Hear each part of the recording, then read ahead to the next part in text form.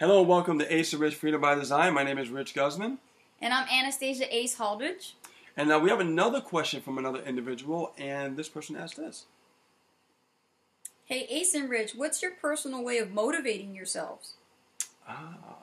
This is a good one. We struggled with this in the beginning, and the thing about how to motivate yourself is having a roadmap.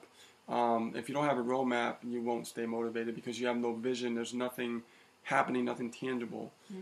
So the best thing to do, and this is what we've done, especially in 2016, is that we created our marketing blueprint with a checklist. And every time we do something, we check it off to complete. That will keep you motivated and that will keep you focused because you know exactly what you need to do on a daily basis. The problem is if you don't have a blueprint and you don't know what you're doing on a daily basis, you'll drift and you'll lose motivation. And that with no motivation, you have no inspiration, and then it becomes a nightmare. So that's what you don't want. So my advice to you is, create a checklist and mark down what you're going to be doing on a daily basis, and hold yourself accountable to what you're supposed to be doing.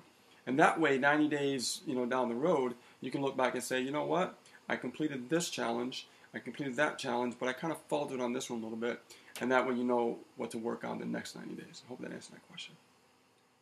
I agree. Yeah. That's good. Yeah. I mean, it's true. When you have a roadmap and you have something to look at that's tangible, it's going to keep you on track, and that will keep you motivated. Especially if you visually see something, it's going to definitely excite you.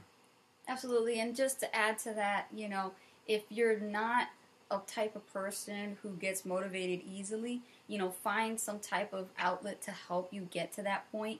Like for me, I was at that point where I just wasn't self-motivating enough, so I had to go and seek people out in the industry and be around like-minded people. And then I kept hearing their stories about success, and that's what really motivated me. Oh, yeah, absolutely. I hear people's success stories all the time, and I'm like, wow, that's fascinating stuff. Now, see, that makes me feel good, and then they tell me what books they would read, what type of podcasts they loved, and I would just go after what they were listening to and reading.